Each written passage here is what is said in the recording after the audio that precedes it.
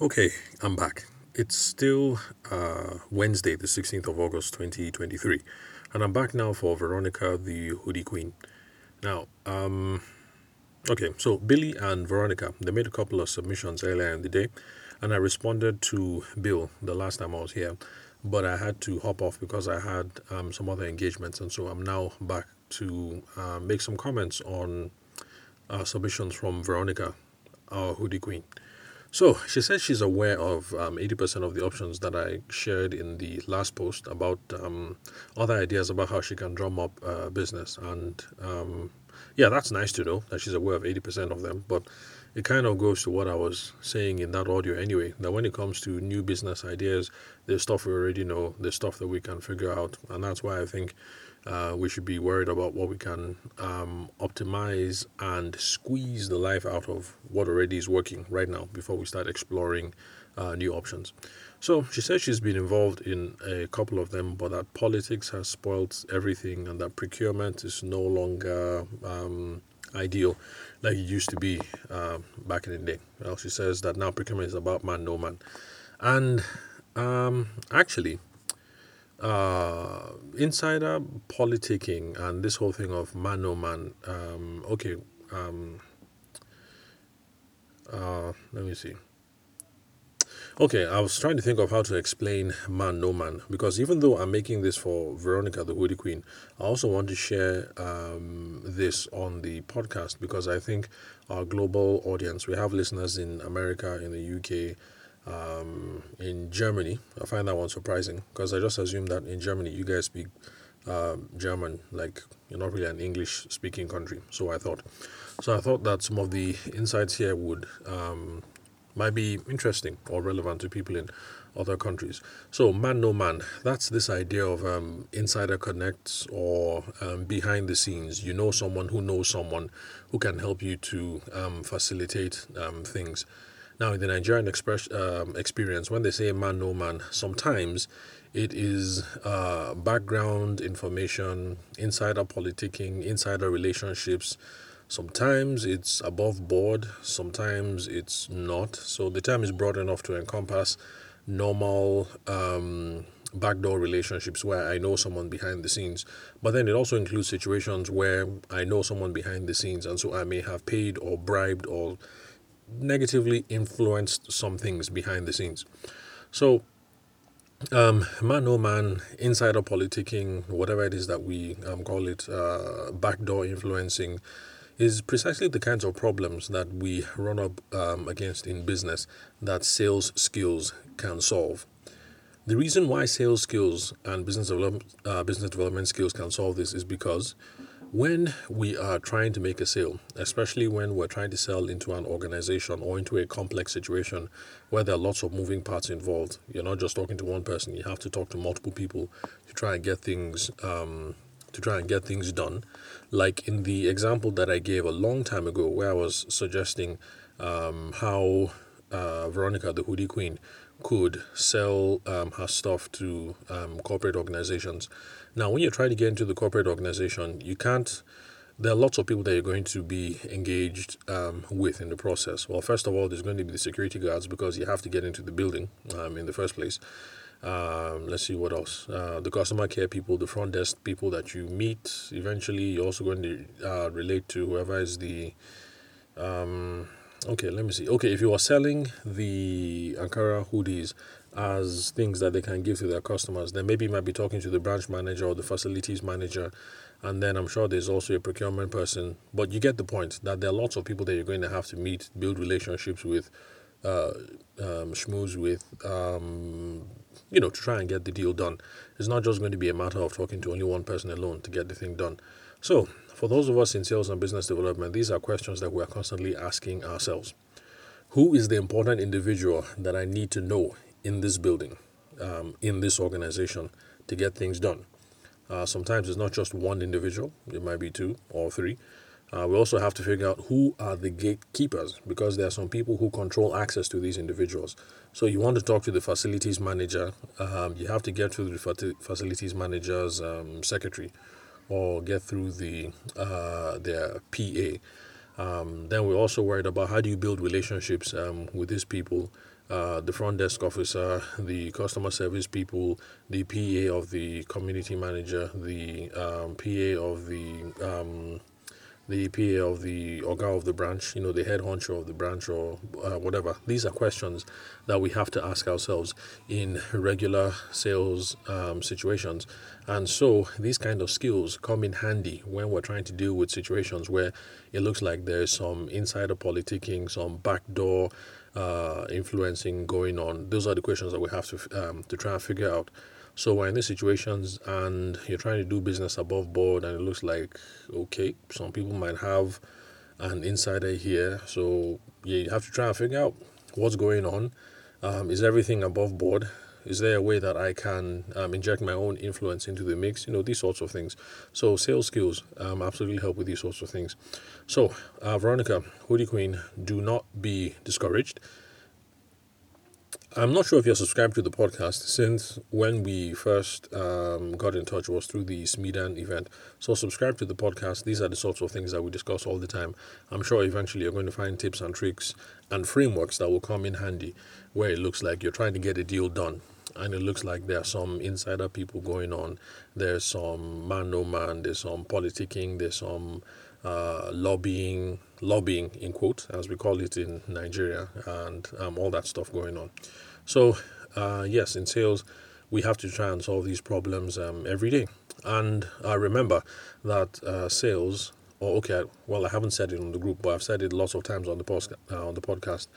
When we're talking about sales or trying to achieve our goals through sales and business development principles, it's not about convincing people to try and do stuff. It's about trying to find out what that other person's motivations are, trying to figure out how it aligns with my own motivations, and then make the case so that all of us can do business together. Of course, I'm all about doing business here in a very ethical manner. So let's make sure that we can do all of this background, man-no-man, politicking, insider, backdoor relationships, what else? Lobbying, whatever you call it. Let's say we can do all of this without getting our hands dirty. That seems to be the Nigerian dilemma, in quote. But don't worry, there is a solution. It would be nice if you can give us some specifics, Veronica Hoodie Queen, on the problems that you faced in going around procurement so that we can work out a solution and then brainstorm approaches. But then, just as a general note, as for procurement, if by procurement you mean actual procurement people within organizations, there's one thing that we have to just live with. Procurement is never straight, whether it's Nigeria or America or the UK. If we're dealing with procurement, there's going to be bureaucratic bottlenecks. There's going to be several regulations, several provisions, several internal codes that they have to deal with. There's going to be aggressive price tactics. They're playing off price from this supplier to another supplier. There's also territorial behavior that is going on. Some procurement people already have this person that is their person. They like this person. They like that person. There's territorial behavior. So it is what it is. If we're dealing with procurement, these are just the things that we have to deal with. And it's the same whether it's Nigeria or the USA or the UK. Okay, well, let me just say Nigeria and the UK, because I can speak of Nigeria because I'm here. I'm Nigerian. I can speak about the UK because for a while I lived and worked in the UK. So procurement, that's how it is. It's never straight. And it's part of the hassle or part of the beauty or part of the reality of being a sales professional. We just have to learn to navigate these webs to get our stuff done. Now, podcast listeners will are familiar with my philosophy of not responding to RFPs. RFP, some people call it request for proposal, some people say request for price, some people say request for presentation, whatever it is. I don't do them anymore. Those are the things that procurement puts out before they start interviewing vendors to supply something. So I don't respond to them anymore. However, in the beginning, when I first started as a wedding photographer, I did, because I started off wedding photography and started doing corporate work. So in the beginning, I would interact and respond to RFPs because in the beginning, I needed the experience. I needed to learn how to multi-thread an organization. So yes, this RFP is coming from procurement, but is there a way that I can get somebody to respond to my email, maybe get a phone number, so that while I'm talking to Kunle in procurement, I also have the phone number for Alice in head office or something like that. So that as I'm trying to run this thing, I'm trying to get this business, I'm not just talking to procurement only, because if you're talking to all those procurement people, you know how it is. They send you an email, they expect that you send back the table with the price, and they don't want to hear from you again. So it helps if you're multi-threading. Yes, respond to the RFP, but then can you get a number for or an email address for somebody inside the head office or whatever? So I did it because I needed to learn how to multi-thread. So the experience was good. I won't say the returns were good, but the experience were good. It's a good training ground to figure out how to multi-thread. How can I sell into this organization and not just deal with that one person who sent me the RFP? How do I discover more people that I have to talk to and build relationships with to try and move this business deal along? So now I don't respond to RFPs. Oh, well, let me qualify it. I only respond to RFPs if I know I can influence the process behind the scenes with phone calls to people that I know one on one. Now, you see where we're back to what I said about man, no man, insider politicking, blah, blah, blah. To be clear, I do not give bribes. There are some people who have said, Tavishima, what's up? How you doing? I have this deal. Let's run it like this. On the invoice, you're going to put this, and this is how much you're going to give me. I don't get involved with that. In fact, my own policy for dealing with this is like, hey, dude, like, whatever you want to do, that's your own hustle. Like for me, this is my invoice. This is the price. I'm leaving it like that. Anything else you want to do, that is up to you. My own is I've submitted the price for X amount. This is the service I'm delivering. I expect to get X amount back. Anything else you do, that's up to you. There are some people that will look at me and say, get out of here, you're a Jew man, and then they'll move off. And I have no problem with that. You can think I'm a Jew man, like I don't know what's up and I'm whack, no wahala, no problem. I'm just not down for that kind of behavior. I want to be able to make my money clean without people saying, he did this, maybe he did that. I want my money to be clean, and I don't want any issues. I don't want issues with my money. So, where was I? Yeah, so I don't get involved in those sorts of things. But yes, if there's an RFP and it looks like the deal is good, and I know someone in the office, or I can get the phone number for someone in the office, I will try and call up to try and see how I can influence the process. First of all, RFPs are usually written in a very blanket way, and you'll find out that for the services I provide, let's go back to the corporate photography case.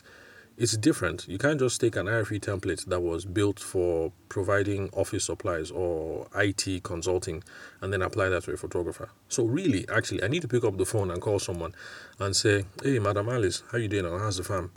I beg, about this RFP, your people just sent it to me on Monday. I've looked through it and this thing doesn't make sense, because this is video services you people need. But then in this template, it's saying like this, like this, like this, and that doesn't jive. It doesn't blend. This is video. We have to look at it from this angle. We have to look at it from this angle. So I beg, who is on the committee? You guys need to rework this RFP. This thing is not making sense. It's not going to work for this. It's not going to work for this bid. If I can make that phone call, then yeah, sure, I'll respond to the RFP, because now I stand a shot. There's someone I know on the inside. I can influence the process. I can make sure that the RFP gets tidied up to make sense. So yeah, that kind of RFP, I'll respond. But the people just send in requests for price. I'm not just going to prepare a schedule with prices and then send it back. I'm not going to do that. Okay. Over 10 minutes, so let me just rush through quickly. So yes, she says Instagram, she recognized that it works in its own ways and that it's for community building. She acknowledges that, but she says she's gotten some good business from Instagram, and that's really nice. I'm happy to hear that. And that she's also gotten business from WhatsApp status. That's good. So it's good that you've gotten customers from Instagram, Veronica Hoodie Queen.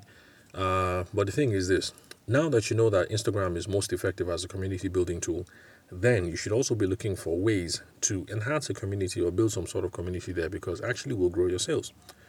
Because think about it.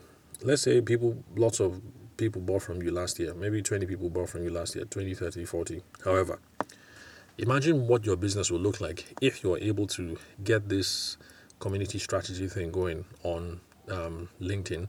Sorry, not LinkedIn. Where was I? Instagram. Yes, on Instagram. And then maybe 20% of the people, 10% of the people, maybe 30% of the people who bought from you last year, they buy again. It's going to make your business look remarkably different because, first of all, the number of pop-ups you have to do, the number of hustle that you have to hustle, all these different ideas that we're trying to drum up, the pressure on that will be less because we now have repeatable, sustainable income because 20% of people or 10% of people are coming back every year. Those are people that you don't have to hustle and come up with new sales strategies to get them on board. So think about that. Unfortunately, it's not my wheelhouse. I am not an Instagram social media community specialist kind of person, but those are the ideas that you should be you should be looking at because this community thing works. Let me give you an example. There's a tech hub in Abuja that I've done some work with in the past. They have an email newsletter that is 7,000 strong, and because I've always wondered, every time they hold an event, they sell out, as in sharp, really quickly. You advertise the event on Monday, it's for Friday. By Wednesday, all the seats are booked. And I always wondered. So I was talking to my guy who was there, and I was like, oh, what's the strength of your email list? And then he said 7,000. I was like, okay, makes sense. If you have a hub in Abuja with 100 spaces and you have an email list, that's another way of building community. You have a community in Abuja that is 7,000 strong. I mean, even if you're a really poor salesperson, you're trying to get 100 seats. You have 7,000 people. Surely you can get 100 people out of 7,000 to come and attend this event. So this community thing, it works if you know somebody who's good in that sort of thing. So Veronica, Hoodie Queen, start keeping an eye out for specialists like that or your friends who are good at these sorts of things and talk to them. So she doesn't want to talk about GT Fashion Week. It looks like her heart has been broken before. She's upset. And she says, well, when it's her time, it will come. I would like to know what difficulties, Veronica, that you faced in trying to get into GT Fashion Week. By the way, it's kind of to be expected because they promote themselves sort of like as a premium event. So in principle, actually, they should be turning away lots of people. That's just how these exclusive events work. It's the same thing.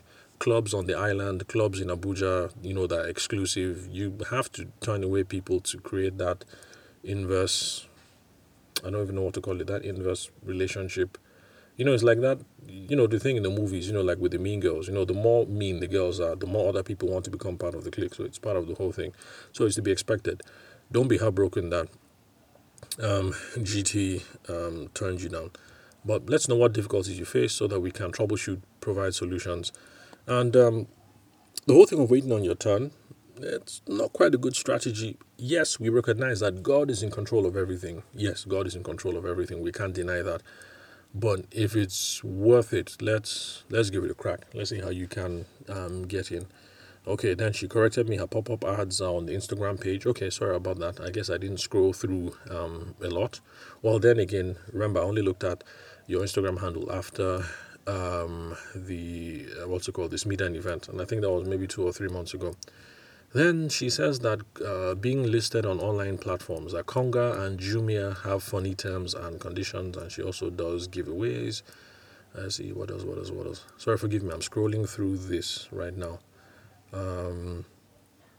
Okay, yes. So I would like to know what the objectionable terms are for dealing with online sites like Konga and Jumia, because I did a brief search and it looks like your compatriots are doing okay on Jumia. Not Jumia. I checked Konga. Yes, I only checked Konga. I didn't check Jumia.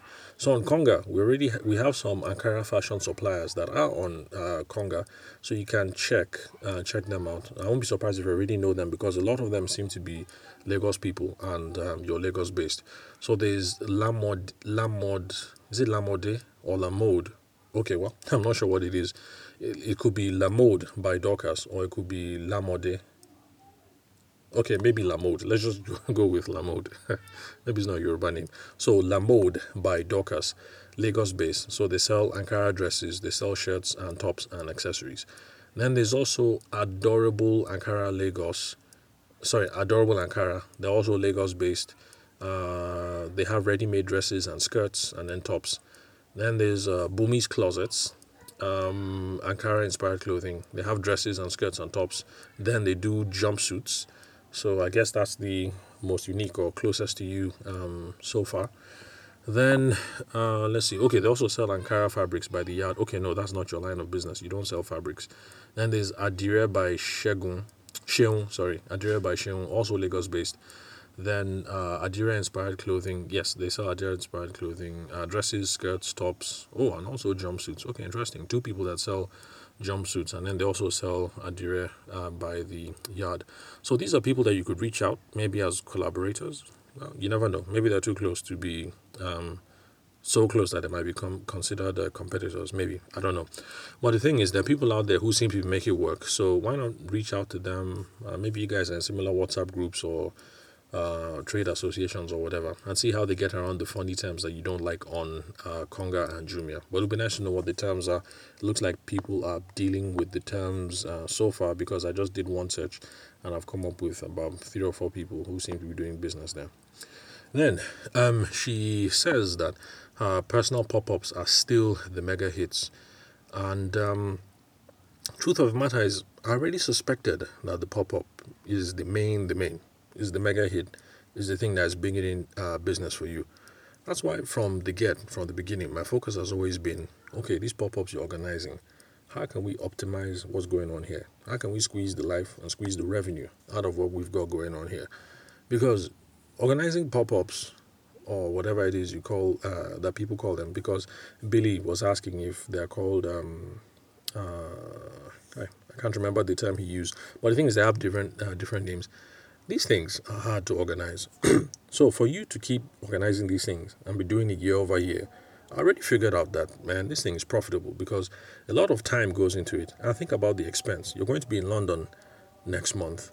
You're talking about Houston later in the year. You've done Benin, you've done Abuja. That's a lot of running around. So I know that ish must be profitable. If not, you wouldn't be doing it. That's why I've been talking about optimizing. But it looks like it looks like you have the opinion that the way you organize it, it's pretty tight. So I guess we'll just leave that alone. So your upcoming activities are in Benin, Abuja Arts Festival. Okay, I hadn't heard of that, but that's cool. Then Fidelity International Trade. I haven't heard of Fidelity. I'm wondering if that's Fidelity, like the bank, the Nigerian bank Fidelity. Then Creative Connect Houston. That's really good. That's really good. Sounds like good activities that you've got lined up. So congratulations on that. Let us know how it goes, especially the one in the UK next month. Well, precisely because that one is just it's just next door. It's right next to us. So the questions I have for you, Veronica, Hoodie Queen, please explain what you mean by procurement is no longer straight. Yeah, I riffed off it, but I was just guessing on what you may have meant. So let me know what you mean by procurement is no longer straight. Then, what difficulties did you face in getting on GT Fashion Week as Guarantee Trust Bank Fashion Week? What are the difficulties? Then, what are the troublesome terms on Konga and Jumia? Let's just have a look at these things. Let's see what we can brainstorm, and let's see what we can use to help grease the wheels of your business a little bit. So, okay, yeah, so that's it for today. I'll be back in a couple of hours to see if there are any more responses, or, you know what, scratch that. I'll be back in a couple of hours to see the activity that is going on here, but I will not be responding to anything. I'll respond tomorrow, because we already had 2 sessions today, each session over 20 minutes. So I think 40 minutes worth of audio. I think that's enough for one day. So I'll pop in and see what's up, but I'm not responding until tomorrow. So with that, guys, I will say good night, because you won't hear from me again tonight, but I will be popping in the group to see what's going on. So I'll catch you guys tomorrow.